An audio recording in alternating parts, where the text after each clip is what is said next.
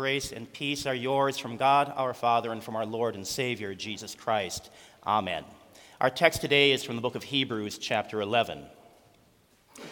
These all died in faith, not having received the promises, but having seen them afar off, were assured of them, embraced them, and confessed that they were strangers and pilgrims on the earth. For those who say such things declare plainly that they seek a homeland. And truly, if they had called to mind that country from which they had come out, they would have had opportunity to return. But now they desire a better, that is, a heavenly country. Therefore God is not ashamed to be called their God, for he has prepared a city for them. And these are your words, Heavenly Father. Sanctify us by your truth. Your word is truth. Amen. And dear fellow redeemed in Christ, our text begins with a demonstrative pronoun, these. Pronouns need antecedents. So who are these? Well, they are Abel, Enoch, Noah, Abraham, and Sarah. And how are they described? Well, to read it very briefly, it might look like it's a very odd description if we don't read very far, because it says, these all died in faith, not having received the promises. And if we stop right there, we may very well wonder, what is the point of that? They died, but they never got what God promised. So what is this about? Well, I want to focus just on one person from this list, Abraham. And what promises did Abraham receive? 3 promises were given to him by God. Abraham and his descendants would be as countless as the stars of heaven and the sands of the seashore. Abraham would receive the land of Canaan. And finally, through Abraham's seed, one descendant especially, there would be a blessing for all the nations of the earth. The descendant of Abraham was his son Isaac. Not countless. In fact, one is very countable. The only land that Abraham had was the small plot of ground in which he had buried his wife Sarah. And the promised blessing through a special descendant for the whole world was hardly peeking over the horizon yet. But this is why the author of Hebrews, of course, goes on with far more than what I quoted. These all died in faith, not having received the promises, but having seen them from afar, were assured of them. Now I want us to go to Paul's letter to the Romans. And he chooses Abraham in chapter 4 of his writing as one of the great examples of faith. He wrote, Abraham did not waver at the promise of God through unbelief, but was strengthened in faith, giving glory to God, and being fully convinced that what God had promised he was now able to perform. And therefore it was accounted to him for righteousness. What God promised, he would do. Abraham believed that. 2 weeks ago, we heard the first part of this Hebrews chapter 11. Faith is the substance of things hoped for, the evidence of things not seen. That same week, we heard from John 20, where Jesus told Thomas, blessed are those who have not seen and yet have believed. Promises from God are at the heart of the message of the Christian church. When we gather at the graveside of someone we loved, we hear the promise of resurrection. St. Paul revealed that promise from our God in 1 Corinthians 15. For the trumpet will sound, and the dead will be raised incorruptible. So when this corruptible has put on incorruption, and this mortal has put on immortality, then shall be brought to pass the saying that is written, death is swallowed up in victory.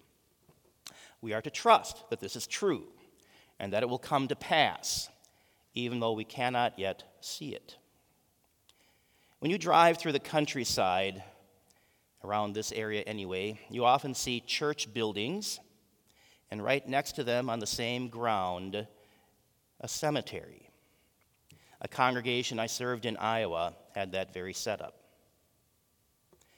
When there's a Christian burial in that church building, the casket is carried from the church to the cemetery about 50 yards. And there we lay to rest our brother or sister in the faith in the sure hope of the resurrection from the dead. The promise is believed, even though not yet seen. Every Easter, when we would go into that church building in order to hear the truth that Jesus rose from the dead, we would believe that and receive it with joy. And yet the graves out in the cemetery were not yet empty. These all died in faith, not having received the promises, but having seen them from afar off, were assured of them, embraced them, and confessed that they were strangers and pilgrims on the earth. For those who say such things declare plainly that they seek a homeland.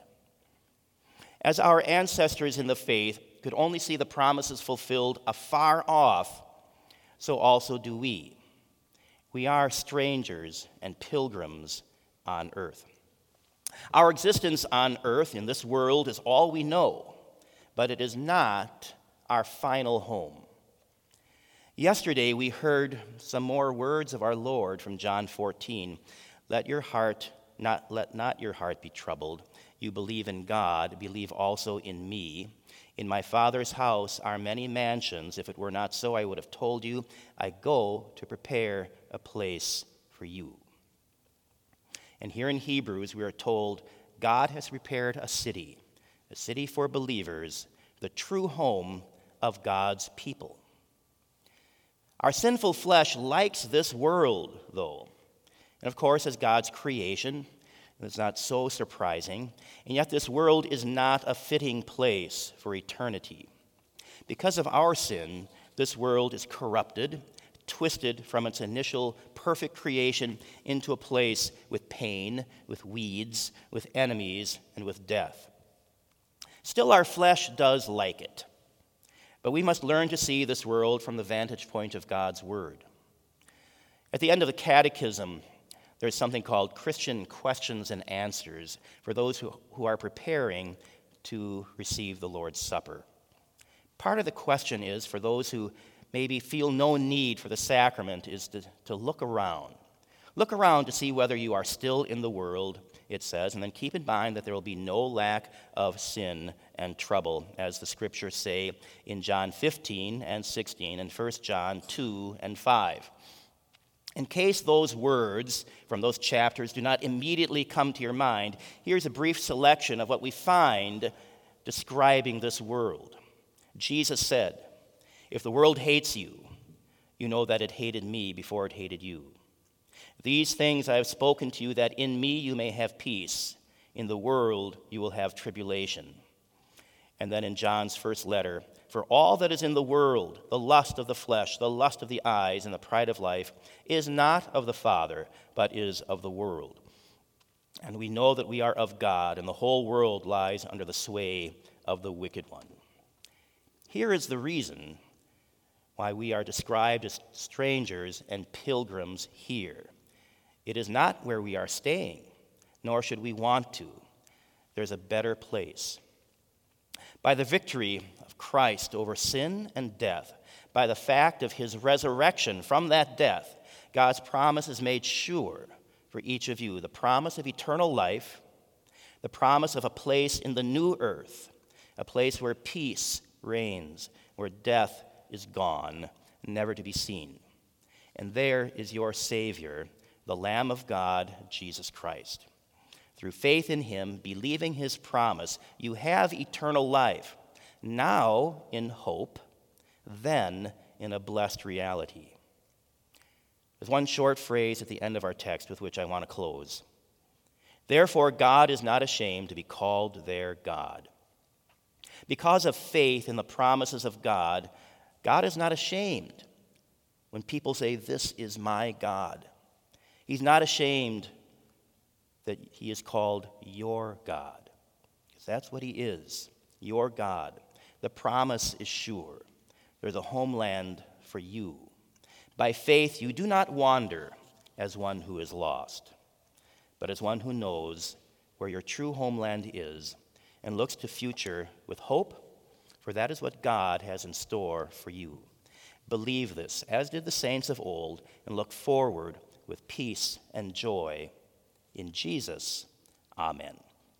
And glory be to the Father, and to the Son, and to the Holy Spirit, one God, now and forever. Amen. You may rise for prayer.